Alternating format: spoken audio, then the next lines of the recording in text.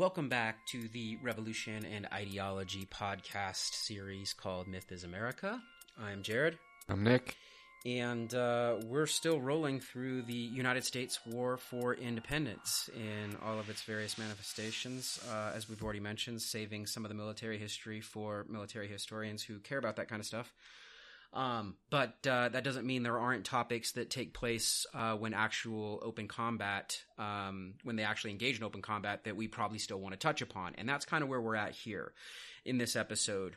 If you've been following along with us, you just heard our episode, or recently have heard our episode from Thomas Paine, about Thomas Paine and his influence, his life, and of course his important work for this time period, Common Sense.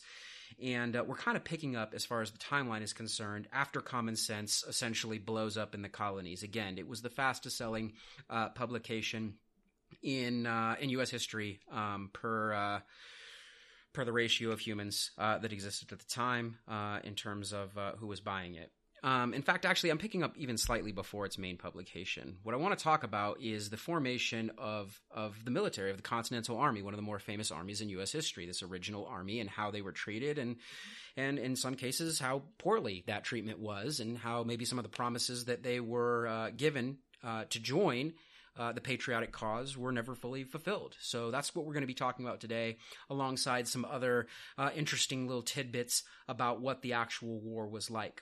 So I want to start with the Second Continental Congress that opens up in Philadelphia on May 10th of 1775. Now, unlike the First Continental Congress that we talked about, I want to say 2 episodes ago, this one accomplishes a little bit more than the First Continental Congress. Here, they really ultimately come to the conclusion that they have 2 major tasks. The first task is they need to raise an army. And the second task is actually, you would think, kind of counterintuitive to the first one. They also are going to explore reconciliation after the Lexington and Concord skirmishes. Nick, why do you think they're exploring both of these options? I mean, probably just to keep all their options open at this point. It's kind of shrewd. I mean, we've been picking on these guys, the architects of this country, for some of their morally or ethically questionable behavior. But in this case, we can't deny that this is actually a shrewd tactic. They're planning for both possible scenarios, full-blown war, or perhaps, again, finding themselves being able to mend their relationship with the Crown and or Parliament. I think there's also probably some hesitation to go into full-blown warfare with the British Empire. That's got to be pretty horrifying, regardless of how much you're all for independence. Right. And also, they let me be blunt, like, these guys are not going to win a war with England alone. They have zero chance. They're also waiting on, perhaps, the arrival of an ally, which we will be talking about later in this episode, an ally that can go toe-to-toe with the British. Because, again, the Americans have zero shot. Contrary to popular belief, they would have got their asses handed to them in this war without help from another European power. So they're also kind of holding out for that aid.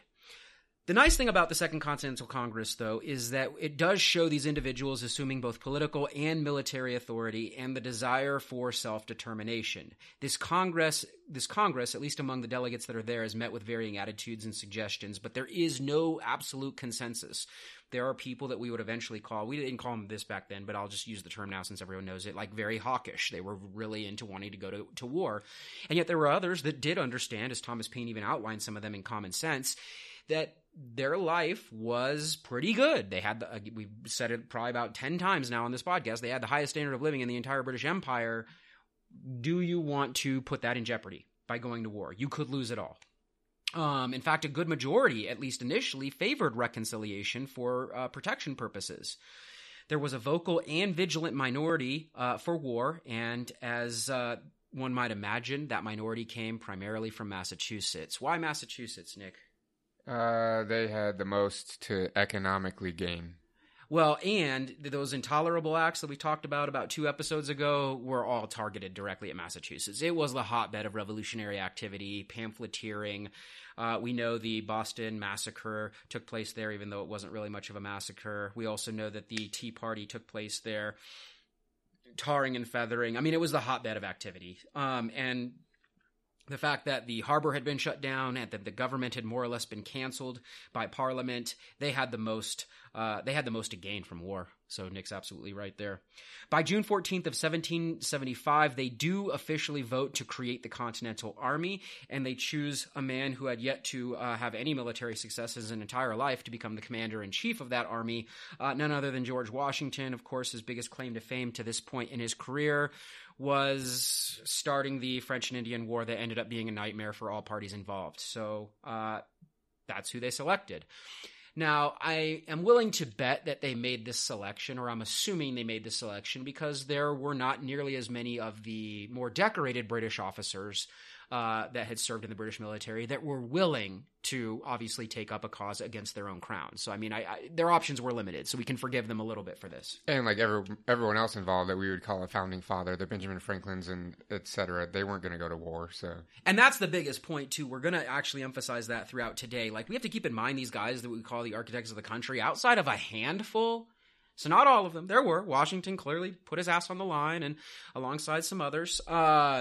Ethan Allen would be another. But regardless, most of these people we call the architects of the country did not really do a lot of fighting themselves. They were not willing to put their asses on the line. They wanted others, perhaps people of a lower class or socioeconomic status, to go die. It's reminiscent of the very good early 2000s System of a Down song, B.O.B. Why do they always send the poor? Well, I think we know the answer to that. They're not willing to sacrifice their own skins for these types of gains. They will sacrifice the skins of those that are lower than them on the proverbial pyramid, which is about as cowardly as you can get. So anyway, let's keep going. Thomas Jefferson is called to draw up a declaration, not the famous one quite yet. This one's called the Declaration on Causes and Necessity of Taking Up Arms. I think I briefly mentioned it in the last episode, and I'll only briefly mention it now. It's not super thrilling. They also end up issuing $2 million in continental currency, which is a really good idea, except for the fact that it was not backed by really anything. It's backed by faith, which is, we could argue most currencies are really only backed by faith. Even gold and silver or whatever precious metals we think back them, that's a construct. They're just metals, relatively useless metals, so it still takes a lot of mental gymnastics to think there's any value there, but it seems to work. They convince most of us idiots to use their currency or their precious metal and attach some sort of status to it, and we're willing to fight and die so that we can have some of this stuff. Unfortunately, in this case, people weren't ready to bite off on the $2 million new dollars in continental currency, so it was relatively worthless. It's like monopoly money, but hey, it made them feel good. Now, enough me being negative for just a second. Let me be positive. It was kind of a good idea to at least try to establish this currency, even if it wasn't wildly effective, because what you're doing here from a social movement standpoint is creating a new symbol of power. You're creating your own legitimacy while basically turning a blind eye to the legitimacy of your oppressor, in this case, British pounds, right? So it was at least a good attempt from a social movement standpoint, even though it ended up kind of backfiring. I'm trying to be at least semi-balanced for once in my life. While it didn't work, I actually have to give them credit for at least attempting this. While they're exploring both war and peace, British leaders Thomas Gage and William Howe send 2,500 troops to take Bunker Hill on June 16th of 1775, just outside of Charleston, Massachusetts. And Bunker Hill ends up being a victory for the British, but a very hard-fought one. They experience as many as 1,026 casualties, merely trying to that's almost half their troops, merely trying to take this hill, and it took them 3 attempts.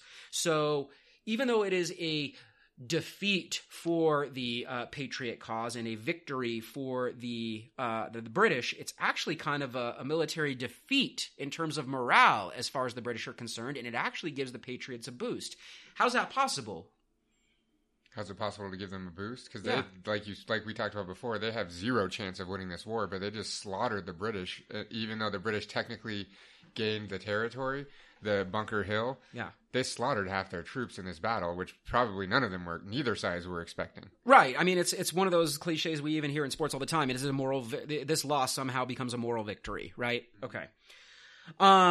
It's around this time that Thomas Paine's Common Sense eventually starts making the rounds. Actually, it's well after that, but we already have an entire episode on Thomas Paine, so make sure you listen to that. It's one of my personal favorite episodes we've done so far. it's in this atmosphere that we also get the more famous declaration from Thomas Jefferson, the Declaration of Independence. By May of 1776, the only holdout colonies that were, and when I say holdout in terms of wanting to go to war with Britain, were Pennsylvania, New York, Maryland, and South Carolina. And the main thing that was keeping these colonies from wanting to really just go all out and join the war effort was that they were waiting for French support. So I mentioned it in the intro today that without, in this case, another European empire to really help them fight this war against the British, they weren't going to win. And so these colonies wanted to make sure that they could get French support. Why would the French be a natural ally? I mean, it's kind of funny to think about them as an ally because bearing in mind, like 20 years earlier, these colonists wanted to fight the French to get the Ohio Valley. And in fact, that's the jumping off point for this whole freaking mess we're talking about here was this war with the French and the Native Americans. And now all of a sudden they're looking to the French for help. Why? The French hate the British. Yeah, the French and British at this point in history had already fought in 462 different wars. I just made that number up. Do not look that up. But it's I exaggerate because it really is. They've been fighting wars, 30 years wars, 100 years wars. Like, I mean, there is bad blood there, as Taylor Swift would say. And the other thing that's crucial is that the one thing that the Americans did not have, the French had, and they were incredibly strong in that, which was a navy. Perfect. Absolutely. They're going to need this navy. And by June, Henry Lee of Virginia had already issued a resolution calling for independence. So it's not like even Thomas Jefferson's declaration itself was some sort of watershed moment. Different colonies, again, in this case, Virginia, had already issued resolutions that were calling for it. By July, only the New York representatives were still against war. So that means Pennsylvania, Maryland, and South Carolina had basically fallen in line. Jefferson is called to draft this very famous declaration. It is well known, and he issues his 24 grievances against the king. It's one of the primary sources I will not read from in this podcast because it is so well known. You all are, in fact, I'll read other people's critiques of it later on in this series, but I'm not going to read it now. We know. Everybody's equal. We want there's a pursuit of happiness in there somewhere. I don't know. Is that in this document? What do you think? It is. Yeah, it might be. Whatever. I'm going to pause for a second, though, on the all men line. There was some of the slave rhetoric that had made its way into the Declaration of Independence. And when I say slave rhetoric, that was this completely unfounded, wildly offensive rhetoric that the colonists themselves were feeling enslaved by Parliament or by the king because of, again, this taxation. And in fact, that slave rhetoric was removed so that people would not get confused that they were not talking about actual slaves, that these fake-ass slaves, because they have to pay a tax, are not the same as the real slaves. They definitely want to make sure that they can keep their actual slaves. So there should be no confusion between what type of slave they're talking about. So at some point, and I must explain that the measure to remove all that slave rhetoric came from both the Georgia and South Carolina representatives for obvious reasons, right? Their economies are based on the subjugation and oppression of slaves. So they wanted no confusion there, that we're talking about taxation. We're not talking about slavery. Slavery's not going anywhere. The vote for independence took place on July 2nd of 1776. It's ratified on July 4th, and the official famous copy on display was signed on August 2nd. So technically, we could have selected any of those dates to celebrate the United States independence. It's all irrelevant. There's a lot of research into why we chose the 4th, and in a Myth is America podcast, maybe it deserves a little bit of exploration, but for me, it's super boring. It's not one of the more exciting myths in American history. Cool, we just selected a random day for the holiday. There's no consequences to this myth, in my personal opinion, and I'm assuming Nick agrees with me on that one, so we won't go any further into that myth. George Washington, though, as this new commander-in-chief, assumes authority and immediately tries to whip a new army into shape. Now, the easy converts, or the easy people that he's going to have involved in this, are the idealized and highly unorganized militias. The militias are already fighting. They're willing to get on board, Minutemen, etc. The militias are ready to go. But that's not going to be enough. He needs a formal army, and he wants to do it, ironically enough, along the British model, right? He himself had served in the British military, so he wants a British-style military, and the militias are not going to be able to meet all of his needs, so he wants to get a real army together. So by 1776, he began, and Congress also agrees, to entice these soldiers with cash bounties, clothes, and blankets, and extended furloughs for as long as 1-year terms. So basically, initially, they're like, yeah, everybody's going to be on board with our movement. Everyone's got to hate the British as much as us. Well, they were wrong. So they tried to find these incentives. Again, cash bounties, clothes, blankets, and short 1-year terms. I mean, that seems almost arrogant that they think this thing's going to be like a year against the British Empire. Regardless, it doesn't work. So by 1777, Congress mandated some new incentives, that there would be a 3-year enlistment, and you would get, as a prospective soldier, $20 of this new continental currency that you already know is worth almost nothing. Yeah. You would wipe your ass with it. But, and here there's a big but, if the war goes longer than 3 years, you get a bonus of 100 acres of land for fighting the entire war. That's actually a pretty good incentive. Now, I'm going to spoil it already, but unfortunately, most people, most soldiers, most veterans are not going to get what they're promised. And we'll read some from primary sources later on in this series that are pissed. They never got their 100 acres. They put their butts on the line for the independence of the United States against the British because they were promised something, and weird, the new government didn't give it to them. They never got their land. It will also lead to various forms of rebellion, which Nick will be going into detail in, I want to say, 2 episodes from now. Okay. Because this wasn't working, George Washington urged conscription. What's conscription, Nick? Forced joining of the army. Yeah, like drafting in these people, oftentimes against their will, these young men, and in fact, not always young men.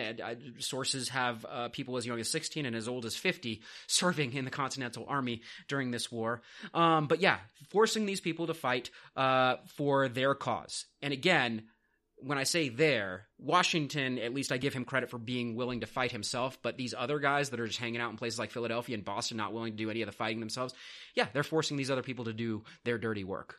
Which is wildly questionable. Anyway, he says the government must have recourse to coercive measures. That's his quote. The government must have recourse to coercive measures. So in other words, he wants to give the government power to force these people, impress them into military service. And if they somehow are not able to agree, he wants to punish them. What do you think of that?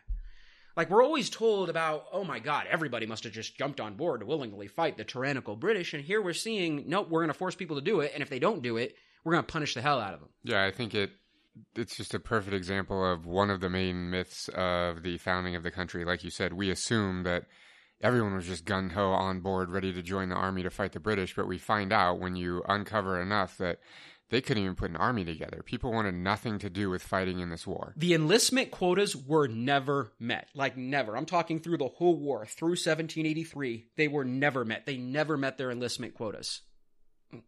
A good portion of that army was conscripts and draftees. In 1778, the northern states got so desperate that they even began to do something they said they would never do. Congress and George Washington himself, commander-in-chief, had basically forbidden the acceptance of any African-American troops or black troops, had forbidden it. He did not want to have to lead them, did not want his officers to have to lead them, which again shows how wildly racist this man is, that we put on our money and carve his face into mountains. He owned human beings. We already know he's a prominent slave owner. He refused to have these African-Americans who were willing to fight. These were people that were trying to join. He refused to allow them into the army until 1778, when they got so desperate that some of the northern states began to enlist free black troops. And the only reason he eventually agreed is because the British had already been doing it. Lord Dunmore had offered freedom to all slaves that were joining the British side. They even created like this wildly effective fighting unit known as the Ethiopian Regiment. So the British had. So George Washington was willing to accept these black troops only because the British were using it against the colonies and offering people their freedom. So some examples of patriotic African Americans that would join the Continental Army included William Lee, Francis Marion, and of course most notably for war historians would be the 1st Rhode Island Regiment. Why do you think these 5,000 troops, though, were willing to fight for, a society that was subjugating them? What was the incentive there? The only thing that I can ever come up with is that they were fighting for a better America that would be freedom for everyone. Even though they themselves already had their freedom, they were fighting for a freer society where they would be less subjugated and the slaves would perhaps be free. And there had to be a better vision of the future, right? They had to assume that this slave legacy and this oppression would not last slavery the next century, but oppression, we would argue, through today. Yeah, totally. They had to assume that something new would at least alleviate some, and it never did. It never did. More broken promises, false hopes. Okay. Countless women also served in supportive roles and traveled with the troops. So sometimes lost on a lot of people that think about this war is that the women actually, many of the regiments had entire bands of women, entire towns, like following them around and setting up these camps. And the women that worked there served as far as like supportive roles, nursing, feeding the soldiers, caring for them, emotional support roles. And contrary to popular belief, even sometimes some combat roles. Deborah Sampson's story is actually pretty fascinating. We might even have a little mini episode on her coming up, but in case we don't, she went so far, and I think I mentioned her with the Daughters of Liberty as well, she went so far as to initially pretend to be a male so that she could fight for the colonists against the British oppression. She was so willing to put her ass on the line, unlike, again, some of the architects of this country, that she dressed up like a man. However, even with all these measures, there was still not that much support for the war. So intimidation and the serve or traitor mantra became very important to fill out the ranks of the Continental Army. And I'm now going to look at one of the great sources that kind of goes through, it's a secondary source, that goes through how George Washington was able to create the Continental Army with conscripts and draftees and unorganized militias, and how he was able to actually keep everybody in line through enforcement. So it's not like some sort of awesome utopia. This is through enforcement. And I'm going to read from this secondary source. It's called George Washington's Enforcers, Policing the Continental Army. It is a historiography written by Harry M. Ward, and I'm going to read a couple of excerpts here. He says, it was decided that, like civil society, the armed forces should establish a basic code that would provide guidelines for dispensing justice. An irony was that the code of rules for the Revolutionary Army contained a lengthy categorization of liabilities and punishments to be incurred from misbehavior of officers and soldiers, with very slight attention given to creating a fair legal process. It was also an irony that the military code of any army fighting for American liberty was grounded in the denying of liberty in military society. That's a pretty fiery quote there from Harry Ward. What do you think of that, Nick? Yeah, I think we're deconstructing the myths here. That's what we're doing. He goes on to say that their inspiration for this was the British military, which Washington, even though, again, he's fighting the British, he looked to them for his inspiration in just about every regard. He says it was fitting for an emerging republic to have its military code created by congressional legislation. Historically, in Great Britain, articles of war were issued by the Crown. Parliament, however, in the Mutiny Act of 1689, reserved for itself authority to establish military law during peacetime. The Crown continued to declare military rules and regulation during wartime. By a law of 1712, the Crown was given authority to extend its military code to troops abroad. 6 years later, Parliament conferred on the British sovereign the responsibility of declaring articles of war for troops at home and abroad and during times of war and peace.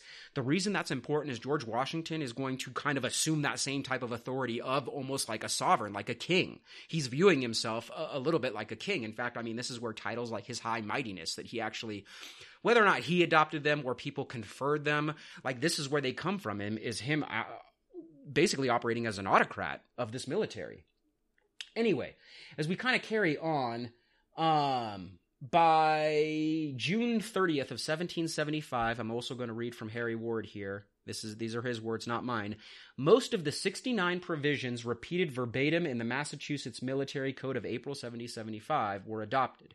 As in the Massachusetts Code, soldiers were expected to attend divine service and refrain from profanity upon penalty of a fine. So that's not like the worst of the worst that we're going to get to here, but just I want your commentary as the sociologist here. These soldiers have to attend divine service to serve in the Continental Army? What the hell's going on here? Yeah, they're required to go to church and to refrain from cursing or face a fine. I mean, they're just trying to control behavior and get them in line at this point. No offenses involving internal Army discipline were capital crimes. Only abandonment of a post and unauthorized giving away of a password merited the death penalty. I want listeners to remember that, because the death penalty, we're going to be looking at an example of that here in just a second. Interestingly, desertion, mutiny, sedition, and treasonable activities were cited as non-capital offenses, the punishment of which was left to the discretion of courts martial.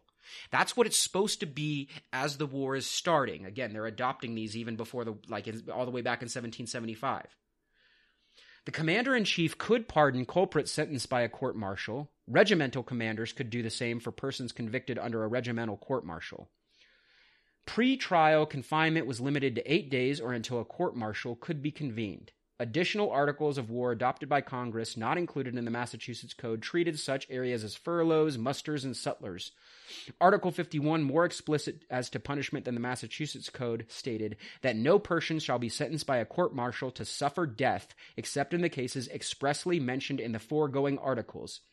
Nor shall any punishment be inflicted at the discretion of a court-martial other than degrading, cashiering, drumming out of the army, whipping, not exceeding 39 lashes, fine, not exceeding 2 months of pay for the offender, imprisonment, not exceeding 1 month. Hopefully you remember what I just said, because we're about to get to an example of where this is obscenely violated here in just a second. I think the 39 lashes is funny to me, because it's like 40 would just be egregious, but 39 is the right number. Right number. Anyway, these are... Oh, actually, I just see now this next sentence. It says the 39 lashes represented the maximum sanctioned in the Bible. Well, I mean, we're seeing the clear correlation here. Like, that's what we're seeing. Okay, so when we look at this and we understand that a good portion of these people didn't even want to be there. Like I said, they are conscripted or they are draftees. They don't want to be there. And yet we also understand that both Congress and the commander-in-chief, acting in this case as somewhat of an autocrat, is basically creating codes of conduct for how this is going to work. So, I mean, I guess I should reframe this. Let's imagine we are an everyday individual living in colonial America, or we're British citizens, whatever we want to identify ourselves as. And then all of a sudden, out of nowhere, we are heavily pressured into basically joining the military socially. If that doesn't work, then our choices are taken away from us because, again, George Washington got the coercive measures passed in Congress. So then we're just outright conscripted. So we're basically there against our will, and we're supposed to put our lives on the line for a bunch of rich guys that have never taken us into account before. And we have no formal military training because we weren't with one of the militias. How are we supposed to know what the codes of conduct are and what war is like and all of the horrors of even following orders? I mean, in fact, we came here from England to have quote-unquote freedom and liberty and not to have to follow a bunch of people's orders. It must be very difficult. And so we're going to look at an account here, a primary source, from a man named Samuel Dewey's, who recounts the suppression of insubordination in the Continental Army after the mutinies of 1781. Now, I want to, again, frame this in a way that's very clear. Mutinies, and I think most of our listeners know what a mutiny is, occur when the actual commanding officers in charge are overthrown by their own troops and basically they either desert or lead their own regiment or company into battle. Like, that's what a mutiny is. But the term mutiny was very, very, very liberal under the Continental Army because, as we just read, one of the only ways that you could execute your own troops is if they were performing mutiny. And so mutineers would be executed. So sometimes even the smallest little slip-up could get you accused of mutiny. And again, it's a slip-up you might not be aware of because you're an everyday citizen that has, again, no military training, doesn't even want to be there, etc. This is where we get to Samuel Dewey's recount of a suppression of insubordination in the Continental Army. He gives us the story, and I'm only going to read excerpts here because we don't have time to go through his entire couple of pages of this account. So I'm going to read excerpts. But he gives us a story of a man nicknamed Macaroni Jack. So Macaroni Jack is interesting. He is a very intelligent, active, neat, and clever fellow. Had committed some trivial offense. He had his wife with him in camp, who always kept him very clean and neat in his appearance. She was washerwoman to a number of soldiers, myself among the number. She was a very well-behaved and good-conditioned woman. So Samuel Dewey clearly likes his fellow soldier here, Macaroni Jack. He likes his wife. And he committed, again, a trivial offense as far as Samuel Dewey's is concerned. He goes on to say that the officers, for the purpose of making an impression upon him and to better his conduct, ordered him to be brought from the guardhouse. Which done, he was tied up, and drummers ordered to give him a certain number of lashes upon his bare back. The intention of the officers was not to chastise him, so we assume it might even be the 39 lashes we just got done talking about. Dewey's doesn't count them, but that's what we assume.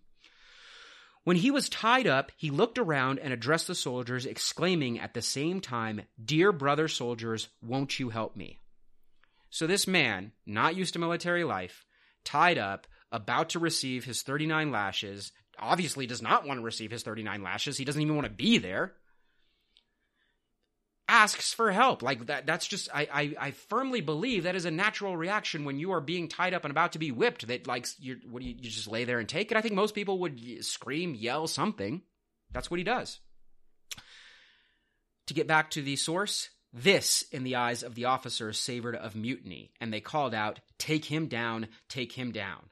The order was instantly obeyed, and he was taken back to the guardhouse again and handcuffed. At this time, there were 2 deserters confined with him. So these deserters were also going to be held with him, and we know, based on the rules we just heard, it can't be for longer than 8 days.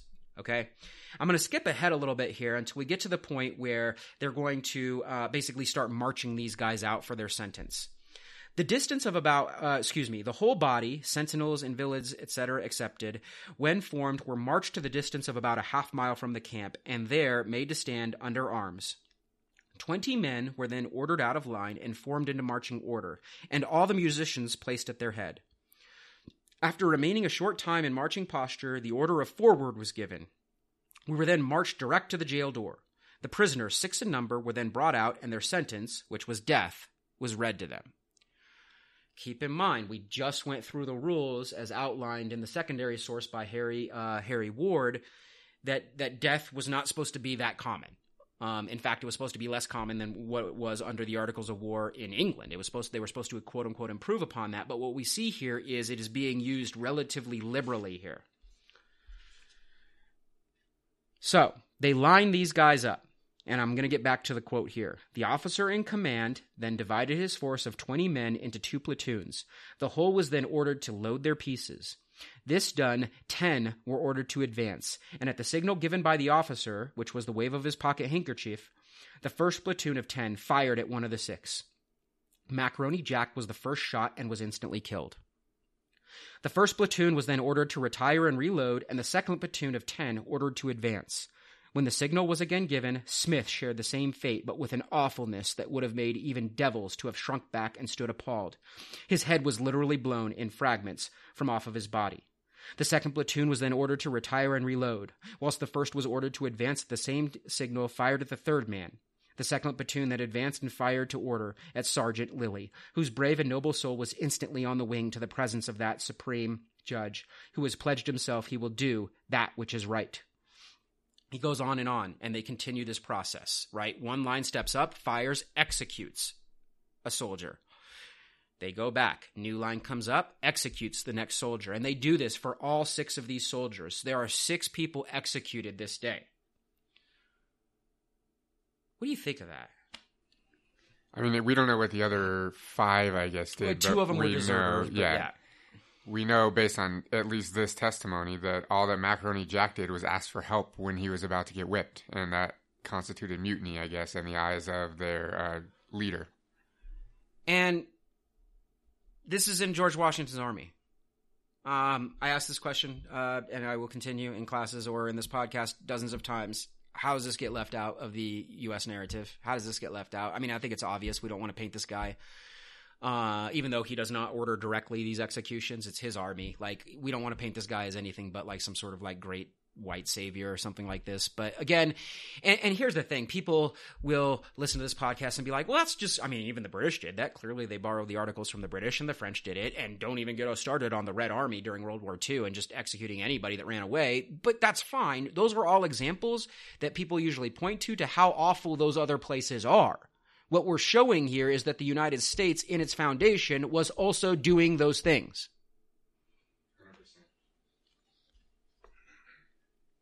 Samuel Dewey goes on to say, so near did they stand, these are the people firing, the firing squad, so near did they stand that the handkerchiefs covering the eyes of some of them that were shot were set on fire.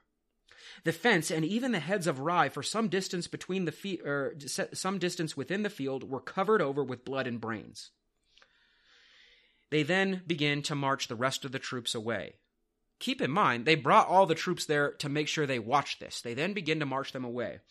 The order was for every man to look upon the bodies as he passed, and in order that the soldiers in the line might behold them more distinctly in passing, they were ordered to countermarch after they had passed, and then marched as close to them upon their return. So not only do they march them past the dead bodies once, they march them back so that they can look at these dead bodies. What are they doing here? Yeah, they're making an example of these 6 executed soldiers. Yeah, this is intimidation. They're intimidating their own troops. And mutiny was a thing, right? This is in response to the various mutinies of 1881, and the one he's referencing, or at least the most famous one, would be the Pennsylvania Line Mutiny, which took place on January 1st of 1881, and that 1781? 1781, what did I say? 1881. Oh, okay, well... 1781. And these people were mutinying, not trying to like overthrow their officers or even actually even leave the military. They weren't even trying to desert. They just wanted higher pay and better housing conditions.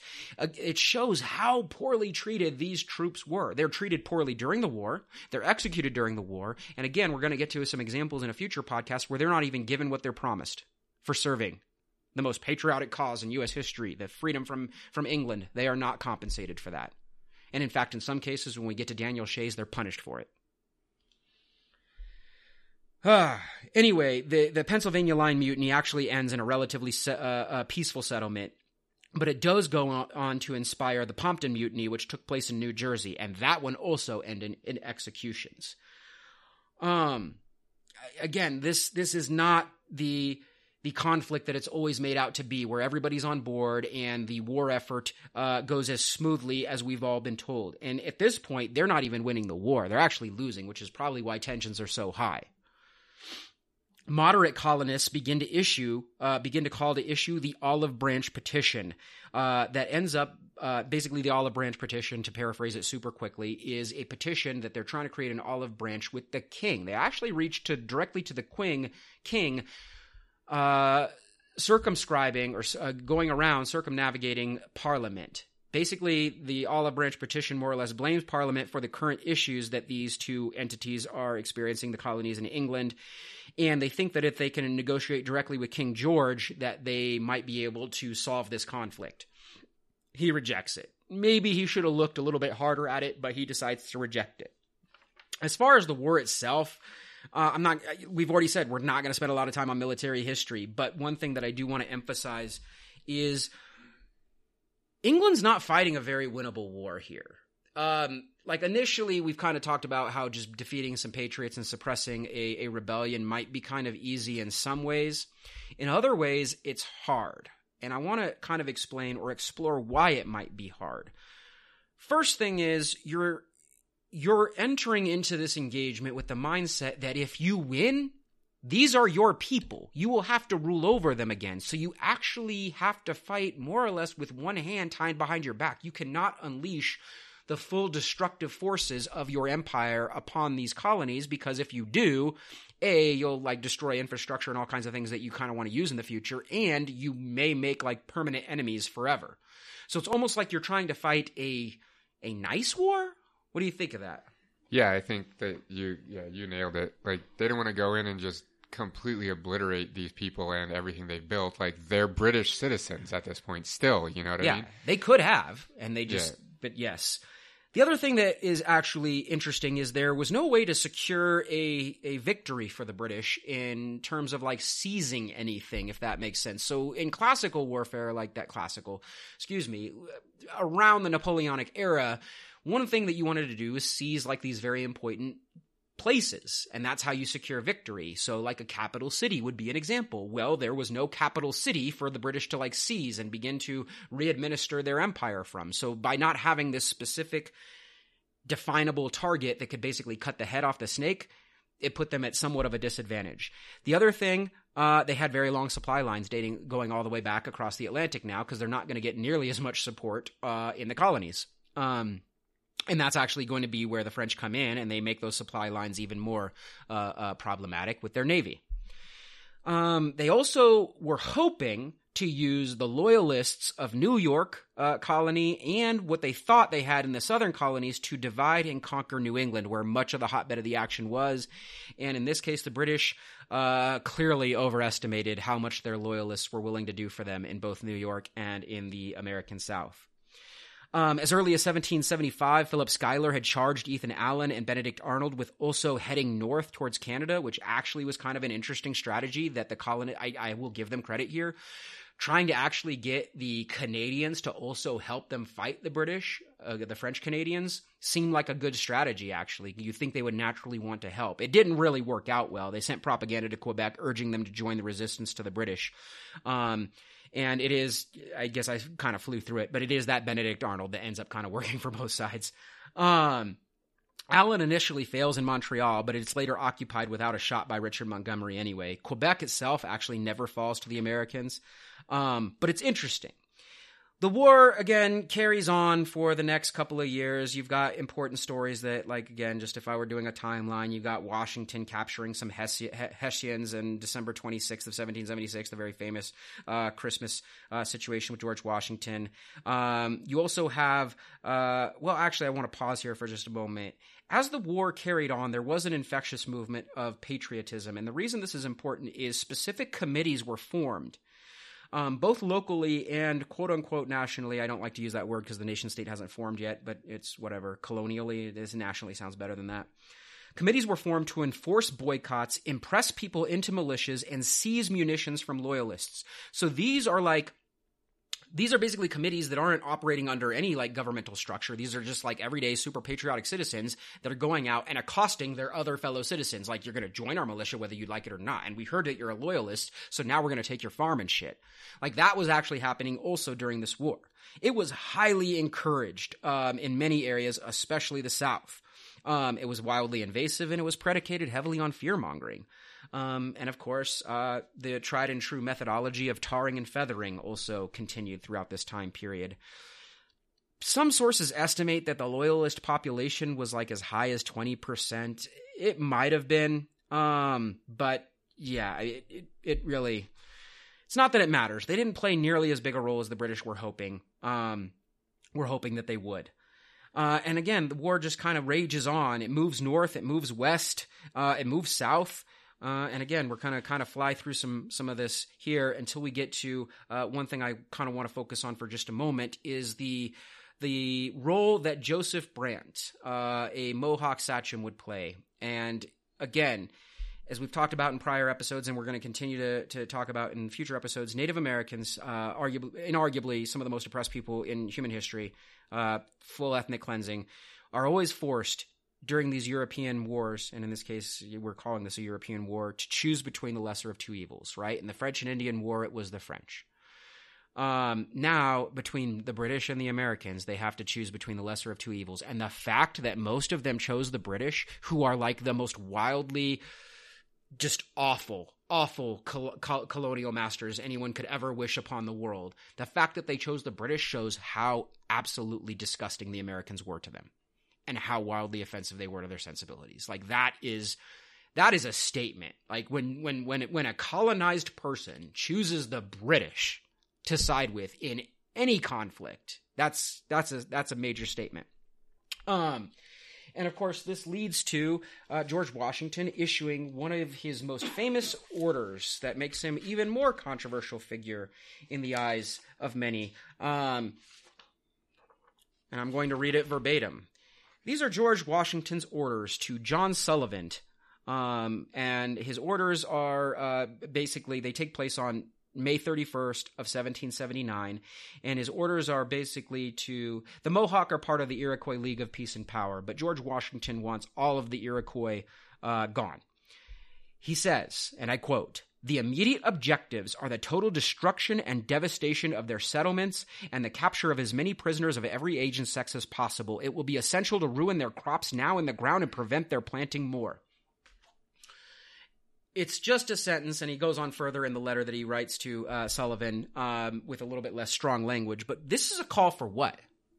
Ethnic cleansing. George Washington, this is an official call for ethnic cleansing by George Washington. We put this fucking guy on money, and he calls for ethnic cleansing. This guy becomes the first leader. It's mind-blowing to me. It is mind-blowing to me. Because he's not talking about combatants. He's not just talking about Joseph Brant. He's talking about going to the villages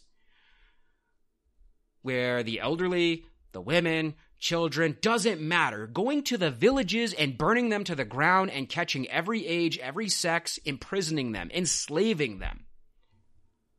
And destroying all of their crops. So they can never come back. Yep. This is ethnic cleansing. George Washington called for ethnic cleansing. I will repeat it one more time. George Washington called for ethnic cleansing, and it was carried out. We revere this guy here. This is America. What do you think of that? Yeah, I mean, I have no words. It's absurd. Need a minute. I always get fired up when I think about this. Yeah. Sullivan shows up with 4,500 troops to take on the Six Nations, and the Six Nations again in the Six Nations: Mohawk, Seneca, Cayuga, Oneida, Onondaga. I don't know who I'm missing in here. Tuscarora. Did I get 6? I think so. Okay. Anyway, he's taking on the Six Nations. 45 troops bring the terror. All treaties are then broken with a few of the Western nations, to include the Shawnee. And it's important to understand that the survivors, the refugees, because that's what they are, the refugees of this crisis in the Northeast, are all going to have to flee. And when they flee, they're going to flee into the Ohio Valley. And the reason I'm mentioning that now is because that sets us up for a future episode when there will be a resistance that arises in the Ohio Valley. And again, we must understand that U.S. policy creates immigration crises, because that's what this is. You are forcing people from their home into other people's homes. In this case, yes, if you're Iroquois or Wampanoag or Mohegan and you're a survivor from the East Coast and you're forced to then go into the Ohio Valley and seek refuge with the Miami or the Delaware or whoever's there, that's a crisis. That's a problem, right? The Miami and the Delaware might be welcoming some of them or might be fighting some of them, but they don't have the means to absorb this type of refugee crisis. And again, this is just ignored over and over and over again in U.S. history. The manufacture of refugee crises. And then the absolutely ignorant policies that we tie into them, all associated with immigration. But again, we'll kind of see this theme throughout this podcast. Okay. Anyway, I'm going to fast forward through the Southern strategy here, because I'm not even going to fast forward through it. There was a Southern strategy, and I'm moving on. The French end up joining during this time period and end up basically saving the day. And that's kind of what I want to focus on here. Initially, the French began as the suppliers of arms during this war and munitions, and helping out with ports and other crucial supplies, because France still had ports in the Caribbean as well. In fact, without some of this stuff, the great battle, the turning point, the Battle of Saratoga, would have been an absolute loss for the colonists. The Treaty of Alliance is officially signed between France and the U.S. colonies on February 6th of 1778. For those that are curious, that makes technically the French the first to recognize the United States as an independent entity. So all those people that consistently have an issue with the French, usually of a certain political persuasion, can kind of eat that. The operations that the French provide, as Nick already asserted, are primarily naval. See, the colonists don't have a navy at all, but the French do. They have a badass navy, and they're going to need it because the British also have a badass navy. Also, they keep basically the British Navy occupied in other theaters, and makes getting supplies into British hands on the coast much more difficult. Leaders such as Rochambeau end up really leading a charge. He lands at Newport with 6,000 troops. He meets up with George Washington in Connecticut in 1781. De Grasse is one of the admirals. I don't know that I should give him that position. I don't know what position de Grasse is. Maybe we should Google it. Anyway, he ends up patrolling the waters along the coast. And the invasion of the Chesapeake is where things really get interesting as far as French help. Rochambeau and Washington lead their troops to meet up with the Marquis de Lafayette, one of history's most famous figures, not only for what he did here in the colonies, but for the revolution he's going to play a huge part in France. They all meet up and they attack on the ground. And de Grasse ends up bringing in the Navy to form a blockade at the Chesapeake. And if you're wondering why I'm doing this little part of military strategy, is because basically this is the straw that breaks the camel's back. This is what basically after Kings Mountain, the Kings Mountain battle, General Cornwallis was forced to go north into Virginia towards the Chesapeake.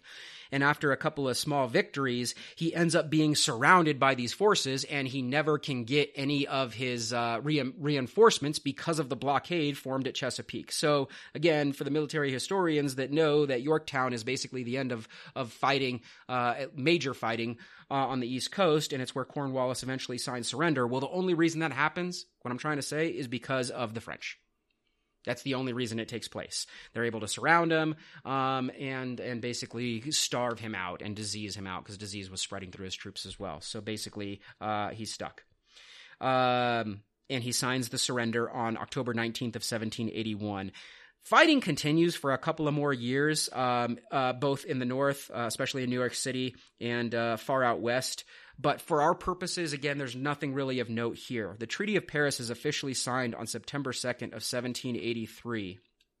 And it basically provides formal recognition of an independent United States among at least the European powers that cared, right? A clear border is drawn at the Mississippi River. I'm emphasizing that because that river, that border, just like after the French and Indian War, is going to be a cause of strife between the newly formed United States and, of course, the people that fucking lived here, the Native Americans, and what they're promised. Again, also of note, this is the second Treaty of Paris now. Again, the first one was after the French and Indian War. Who's not invited to Paris to hang out and talk about, like, what's happening to their land? Yeah, the natives that already lived here. Yeah, all of the nations that already lived here. So, again, the funny part of this, and it's not, I don't know that it's funny, but the way I kind of like to frame it when I talk about it is, think about how, in the 1700s, how awkward this had to be, though, like, at the end. Like, the Native American issue is going to come up here in a few episodes when we talk about Tecumseh and stuff like that, but the other thing we have to think about is, I mean, it's just got to be so awkward that, like, you're a British troop or a British merchant or a loyalist or a Tory or whatever, and you just gotta hang out because, like, this is 1700s, nothing happens super quick after you lose this war and the Treaty of Paris is signed. And you're just, like, hanging out with these people and they're looking at you and you're looking at them and you have to just kind of have to wait to leave. It's just like this slow, like, process of, like, breaking up. Like, they're breaking up together. It's like a slow, like, they have to live together. Like, the British are living in the basement now and they're, they have to finish out their lease. And, yeah. Yeah, it's so weird like that. Like, so that had to be kind of awkward. But all kidding aside, another important aspect that we will be coming back to as well that's often overlooked during this time period is slaves. So the British, as I already mentioned, had promised freedom to a lot of slaves. In some cases, they actually followed through, especially the ones that made it to Canada. The ones that went to the Caribbean, it was a little bit less clear how many were actually granted their freedom and how many unfortunately ended up in other British colonies as slaves again. Let's just say that not all of them earned their freedom. So do we give the British a pat on the back for fulfilling their promise? We don't. But we give them maybe a little tap on the head. I don't know what we give them. But they did more than the United States did afterwards. So I guess we do have to give them credit for that. And they end up abolishing slavery altogether about 4 decades before the Americans. So there is that. Anyway, we're closing out with the actual, like, war part. We're not done talking about the American War for Independence and all of its manifestations, but, I mean, we really wanted in this episode to try and kind of outline a couple important things that are overlooked during the combat period. So, in recap, like, the idea that the army had to be formed through coercion, conscription, and drafting, that not everybody was on board with fighting, and how awful the treatment could be for the Continental troops. Again, these people that end up putting their asses on the line for the independence of the United States are treated pretty poorly by their own leadership. So we want to outline that. We also want to outline the fact that the French really save the day here. The French really do save the day. I mean, it's so overlooked in U.S. history. We basically just think, oh my God, guerrilla warfare, some Minutemen, Paul Revere, yeah, George Washington kicks British ass. That's what we're taught. We're never taught that this war is an absolute loss without the French. Why don't we want to give the French credit? I mean, it obviously takes away from the narrative of the heroic colonists fighting against the British Empire. As soon as you throw the French into the mix, it's a whole different story. Yeah, I mean, for pop culture purposes, not academic purposes, most academics are aware of the French contribution, but for pop culture purposes, I went and looked at like YouTube and looked in Hollywood films that maybe talk about this era and just try and figure out like who's giving any credit to the French. I think that crappy Mel Gibson movie at least shows the Marquis de Lafayette at some point, which is a wildly inaccurate movie, but whatever. At least shows him. And then I found some footage on YouTube way back in like 2014, 2015. Virginia, the French sailed like a symbolic ship called the Hermione, like a frigate, to Virginia, like as a symbolic historical act to be like, hey, remember when we did this thing together? It was pretty cool. And like that's it. That's like all I've really been able to find. It's not something that's super common knowledge outside of like military historians or just regular old historians. So we kind of forget the French contribution. We do. And then the last thing, how parts of the War for Independence are actually setting the stage for the future ethnic cleansing campaign, no longer by the British, no longer by the French, no longer by the Spanish, but by the United States of America. So that's all I have at this point. We're setting the stage for some more future episodes. So yeah, what do you got? Oh, I just want to add that it's also setting the stage for the way that blacks are treated in the country also. Not that the stage wasn't set before, but it just continues this long, rich tradition, that was a obviously. Given, right? But all the other places that are like, well, not all of them, the Spanish are exempted, but all of the other entities, major entities, in this case, both the French and British, abolished slavery long before the United States does. I mean, we're bad, man.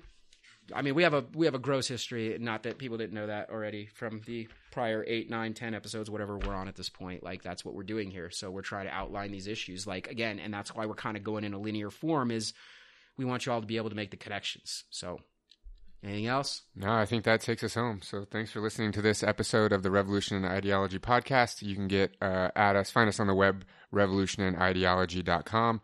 If you want to drop us a note on Twitter, you can do that. We're at Rev and Ideology. Do me a favor and go on to your favorite podcasting app and rate us and give us a review.